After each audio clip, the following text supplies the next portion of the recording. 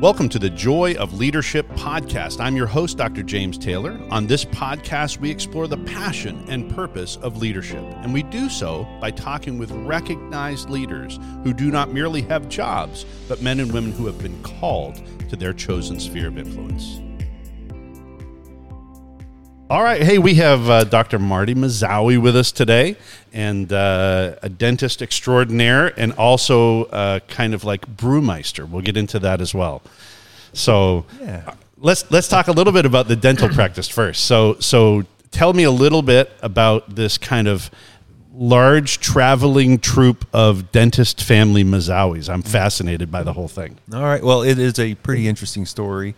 I have been super blessed to have my parents that have created something for us, their children, to take over and just run with it. So, sorry, my parents started the office in the 67 era or 67 time frame. My dad was first, and my mom came 2 years later. They met at Emory University in Atlanta at the dental school. So my dad and mom came back out to my mom's hometown to kind of build their practice and build their life. Love that. So, I didn't realize that mom was dentist as well. Oh yeah, Mom. So both mom and dad really were jumping in and starting that practice together. Yeah, my mom was the root canal specialist in the office, because back in the day they were the second dental office in Gwinnett County. She was the first female dentist, I believe, in Gwinnett County. No kidding. And they were the first husband and wife dentist, of course, I think, in Gwinnett County. So it was kind of a newer thing, and they were pretty on the forefront of that. So, but it's always been it's been there. It's been in the same place. I just had a patient yesterday that said, I started with your dad, and that was one of the first ones here 50 years ago. So and how many kids did they have? They had 6. And how many of those became dentists? 5. Yeah, one of them, we lost our oldest brother in 1994 between my junior and senior year, which kind of goes into my faith story. Right. So that happened 1994, the summer when I was at basketball camp, and but he was in medical school. So he was in medical school at Medical College of Georgia. He was out in between his second and third year doing a little trip out west. So and got in a car wreck. So. Oh my goodness! Yeah, and so he passes, but then 5 of them become dentists. Yeah, my brother Mark. So he was my brother Mark's right after Mike. So Mike was 24. My brother Mark was 23, and he was actually a freshman in dental school at that time. So and there was always talk of us following in the footsteps, because my mom and dad told us it was a great place to, kind of hang your shingle kind of thing, and you would be able to do other things. So that's another kind of my story of how I've done other things using the dental office. So. Okay. And so you have how many siblings are still practicing with you there in the office? So my brother Mark, my brother Matt, my sister Megan, my cousin Darren, and my brother Miles and his wife will come in and do pediatric dentistry a couple times a week. That's great. So, or a couple times a month, I should say. So we're all there, at least we're all there almost every day. So okay, I mean, it's a big office. I mean, I'm impressed with how many doctors are on staff there. Yeah, it's a big office. My dad and my mom always had someone else in there with them, because family was important. So. Right. They wanted someone to be there to kind of hold the, if they wanted to take us on a trip, which they did frequently. So they had always had associates, right? And so, as we grew into it, and the associates kind of retired, we kind of took over the helm, and my brother Mark and Matt, and they kind of run the show until I got there, and then Megan, we kind of all worked together. And did everyone go through Medical College of Georgia? Yep. They did? Yep. Okay. So it was super tough to get into right now. Right now it is, but when I went through, it was okay. Thank goodness I had some forerunners and out there laying the track, and that's kind of how we see Hollis here. Right. Right. And she wants to go into that realm as well. That is fantastic. And to us, she's one of the things we like about Hebron is the fact that, she's kind of blazing a trail and she's setting a good mark for everybody else, and they just got to kind of keep up with it. That's right. Yeah. And that's kind of what my brothers did for me. And then you'll have third generation. Yeah. There. You don't have any third generation yet, right? Not yet. Okay. Hollis is the oldest. Carter's a year older, and he's at Georgia now too. Okay. That's awesome. Mine. So are there inherent challenges to working in a company where almost everyone has the same last name? Like, are there challenges to that? Are the challenges far outweighed by the advantages? Yeah, the advantages are enormous. It's just I couldn't have been more lucky or blessed, or however you want to say it, but to get into where I'm at. My brothers, we work closely together, but we're kind of far enough apart. Sure. And my sister too. That we were kind of, it's our own practice, so to speak, but we're in the same building, so I can go over to my brother and say, hey, look at this for me.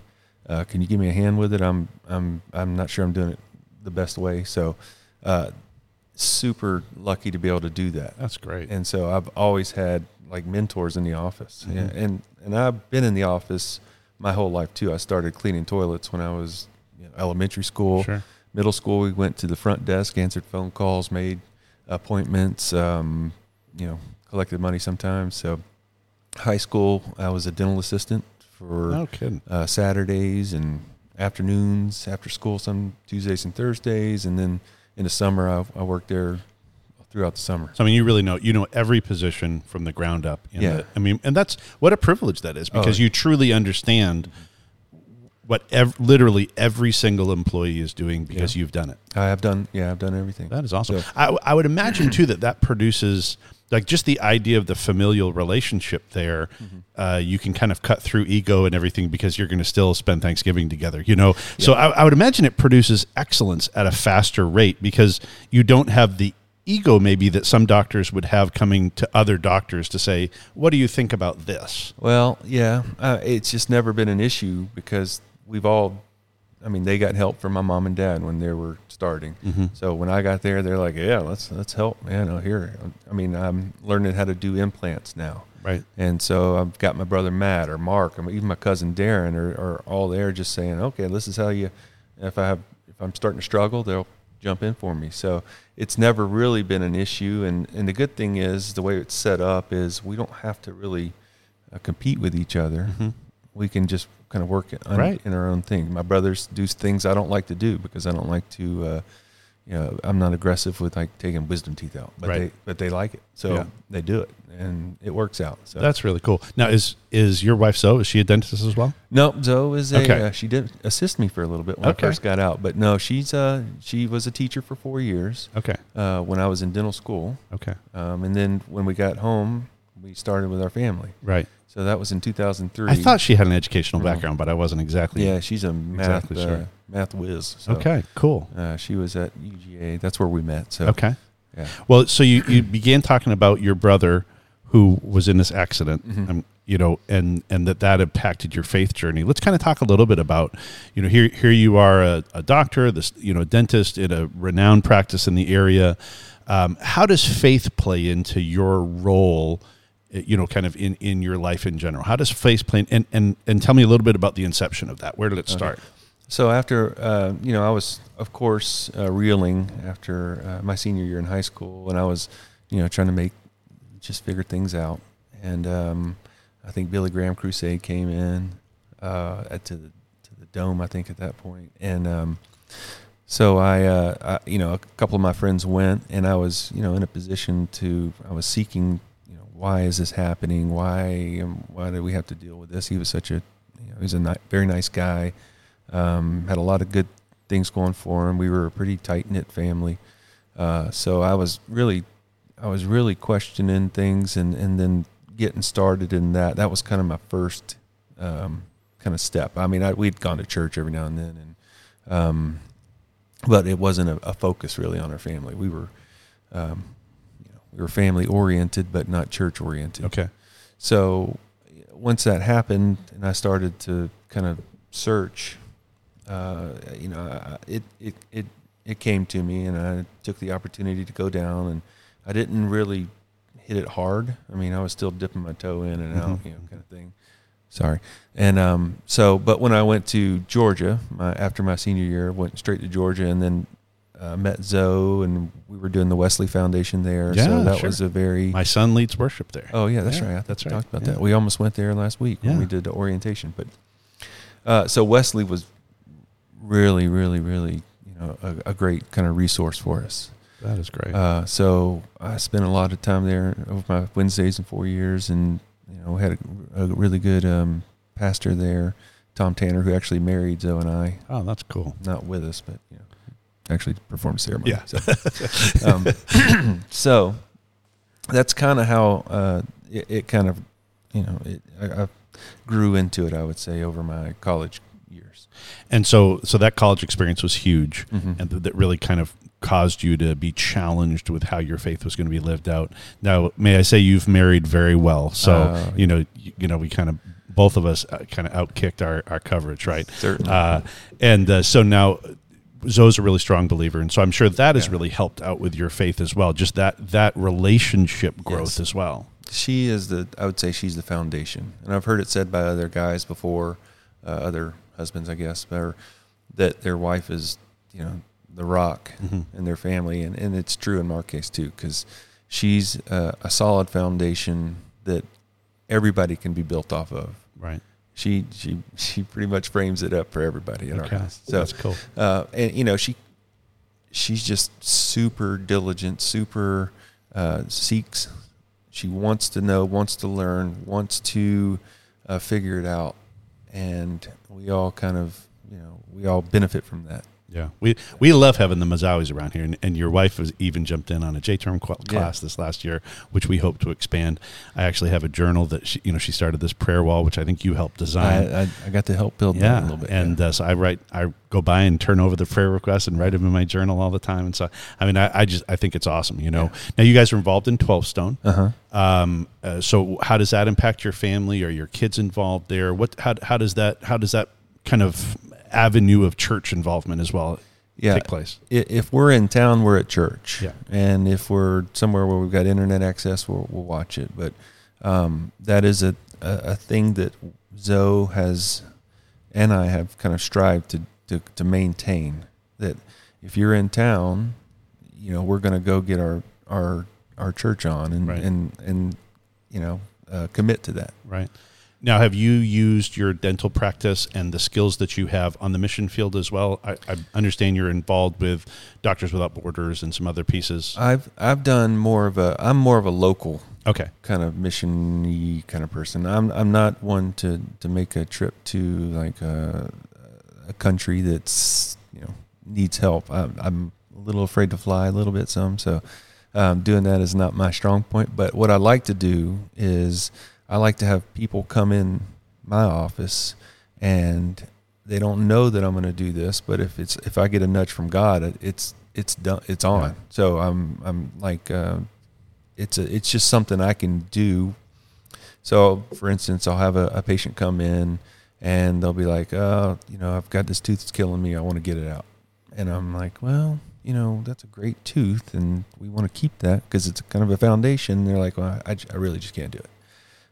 Financially, we're just not there. And I'm like, okay, well, let's just do it anyway. So that's one thing that I feel that God has provided for me to provide for his people. Yeah. So anytime I have a nudge, and it happens pretty frequently, it's if he tells me to do it, I do it. And that's the way I feel like I am a kind of a missionary in that sense. Mm-hmm. It's a big thing that in Christian education, I just consider it such a privilege. One of the goals that we have for our students here is to actively engage them with the idea that they're going to go out into the world, whether it's being a dentist or whether it's being a lawyer or a biologist or whatever it is. We want them to be the best in their field, unashamedly, unabashedly, but to also have a really deliberate and thought through faith that they're going to take into that context. And so, again, I think I've got just finishing up with your third generation of dentists, as she graduated last year. We look at this mindset of going into the world and bringing our context to faith there. And really what you're talking about is the exact application of that, is that you're being a dentist and you're being great at it, and in that context, you're also finding where Christ can be applied in that role. And that is where I've found my niche. Right. So there were stories, and I always hear stories about how my mom and dad helped people. And so I've absorbed that and used that with my faith to kind of build my niche as far as how I can help people in the community. It's not the only way I help people, but it's a place that I feel like God has set me up to serve for Him. And I love that you've received generational blessing through your mom, and now you are passing on generational blessing to your community, which is cool. Yeah, and that's another thing. My parents just they set me up, and I've got to use that. I've got to take advantage of that I'll set my kids up, right? But I'll take what they, there are instances again where I would hear of patients that didn't have the money, and my parents were like, okay, well, whatever. So, you can pay us later if you want to, and they'll just bring in food, and then that's the payment. So they're out of their garden, they'll have vegetables, and they'll bring in because that's what they could do at the time, and that's so. There are countless stories that I hear, so I feel obligated and fortunate enough that I can carry on that tradition. Awesome. But I also use it with my faith, so people know that people know why I do it. Right. And there's really two reasons. My parents did it, and my faith kind of dictates that. That's the lead that I got from my relationship. I love that. Now we've mentioned your kids several times. You've got 5 wild and woolly kids, coming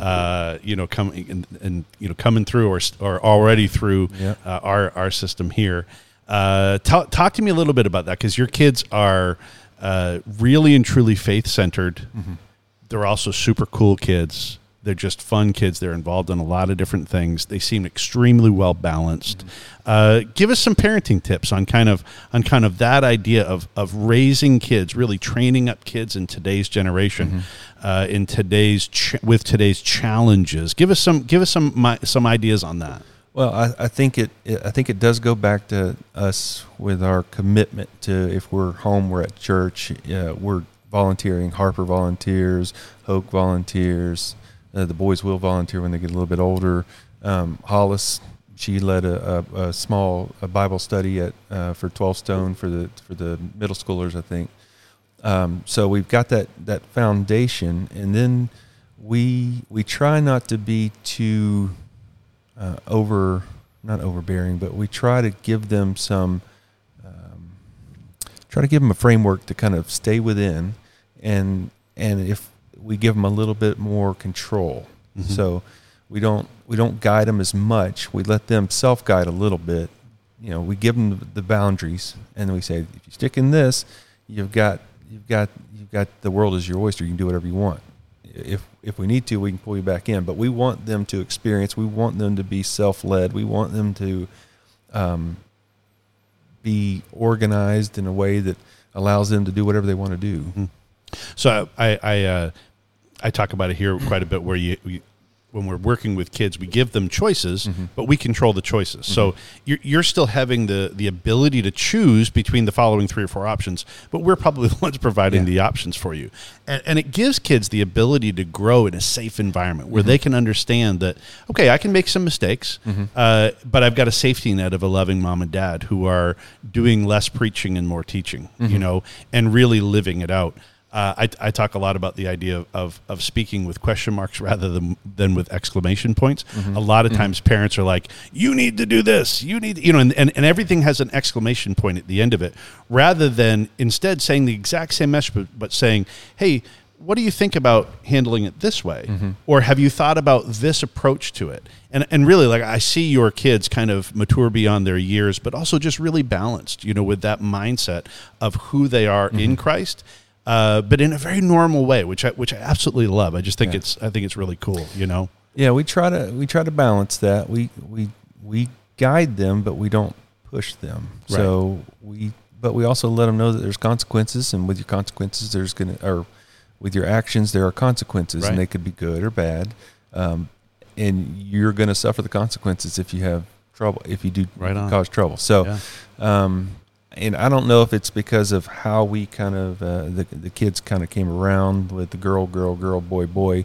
It's definitely a different beast when the boys come. We're still learning that. That's right. Because they're they're in the being a girl dad is totally different than being a guy dad. So we're navigating that, and it's a hard thing to navigate. I wouldn't say I didn't think when I was thinking about having a bunch of kids when I was growing up, which I always thought I was going to do, but I didn't think it would be this hard. But it's hard. Middle school years are really tough. Yeah. High school years are tough, and I think it can be more risky, but I don't think they're as hard as the middle school years. I just think that puberty throws kids into just being totally discombobulated. Yeah. I do love every year. I can't wait for my sophomores to come back from break. When they come back from summer break, starting their junior year, it's like I've gone from having a boy or a girl to having a man or a woman. Like it's so awesome to be able to see where that growth takes place. I always try to tell parents, because my kids are older, I always try to say, like, around their freshman, sophomore year in college, we finally get smart again as parents. We go through a stage where they know more than us. But really around that sophomore year, we tend to get smart again, which is really nice. They can use this again. Huh? Yeah. So you're, we still get to pay for everything, which is nice. All right. So, so we've got dentist extraordinaire, great dad, working hard, making sure you're living out your faith. I've got to jump in on this kind of one anomaly aspect of this whole description, right? Is that you also are the co-owner of Slow Pour, a brewery in our area, and I think maybe even expanding in there. Yeah. So tell me a little bit about that story, how, dentist Christian dad jumping in on a brewery in our area. Yeah. What's going to blow your mind is I don't even like beer. I know it, which is crazy. It's weird. So, when I was at Georgia, I took a class called Foods and Fermentation. We made beer, wine, bread, cheese, but it was a microbiology centered class. Okay. So at that class, I learned, that it's a neat process. It's microbiology, kind of heavy. It's an art and a science all together. And I'm not very good at that part, but I like the process, and I like to try to build things. So, another thing that my parents instilled in us was that dentistry is a really great base, but you can also do fun things off of it. So I dabbled. I have a coffee shop up in North Carolina that I run with a buddy, because I used to study in coffee, so a coffee shop. So that was one thing I did. I tried a website and findmyyardsale.com way back when. That one failed miserably. So that was one of the things that being a dentist allowed us to do, which is one of the reasons why we, as a family, we said, this is a great job to allow you to do things, travel, do other neat things that you're interested in, create something, try something different. So, and are you expanding the brewery into another location? I heard that was a possibility. Yeah, we're going to be at 4 locations pretty soon. Will so we've got one in Stone Mountain. It's a niche brewery with 2 really talented people. And then Slow Pour, it was our first, and it's growing and changing in Lawrenceville. And then we're working on Winder. We're doing the demolition on a new, bigger, crazy building. It's going to be pretty fun to do. So that's part of the fun for me. Even though I don't love beer and I really don't get to make it, I get to build where it is. So right. I'm a big community kind of person. Right. So I feel like the reason why tap rooms make it is because it's community. So if you go into my tap room that we've created, it doesn't have TVs necessarily. It's more for community, communication, talking. It's family oriented, it's dog oriented. Right. You can. We want it to be a place for people to come and communicate. Right. So we do sports on special occasions, but we try to limit TV access. And so, the Winder location will be called Daybreak, and it'll be a community oriented place as well. We'll have actually a garden. It's a beer garden, but it's a garden. It's going to be managed by a certified master gardener. So cool. Which is something that we use again to communicate with the city that they're important, because it'll be open to the public, and we want people to learn from it, and we want people to enjoy it. We want people to see a place where they can come and just reconnect. And that's the great approach, that it's for you, it's not even about the beer, it's about the community. Yeah. You enjoy this process of it, really kind of the entrepreneurial spirit of it, but also just the idea of you're forming something that's going to impact lives, which is fantastic. Yeah, and we also try to utilize that building to help the community as well. Right. So at Slow Pour, we start. The first thing we ever had in the building was a women's conference that Zoe and her sisters and a couple other Hebron folks started, and the first activity in the building, even before we had it permitted and all that stuff, when I was doing the demolition, was a Christian women's conference. Yeah, and awesome. So we love that. Yeah. And then one of the things we like to do is we do bingo night once a month, and all the proceeds from bingo night go to a particular charity or somebody that needs help, or anything like that. So awesome. we try to use it to uplift the community as well. And I think that's another thing. I'm not like I'm not a preacher, so I'm not going to get up in front of people and lay out a sermon. My thing is to let people see that I care about community, care about them, and then I want them to say, why does he do that?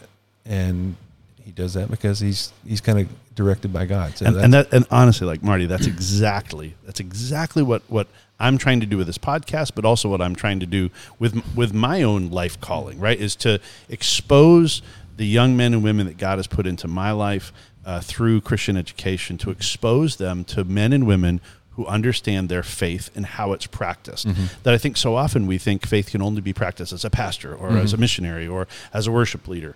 But faith can be practiced in so many different ways, where we get to see the authenticity of who Christ is, but to be able to really apply that to life. And so, Marty, I thank you so much for coming in today and sharing a little bit about what God is doing in your life, and just how your journey has been so unique and yet is being used intricately for the kingdom, which I love, developing community and also helping the community. So Marty, thank you so much for coming in today. My pleasure. To the Joy of Leadership podcast. All right. I thank you for having me. Thank you for joining us on the Joy of Leadership podcast, where we emphasize the blessings of leadership and our call to this vital role.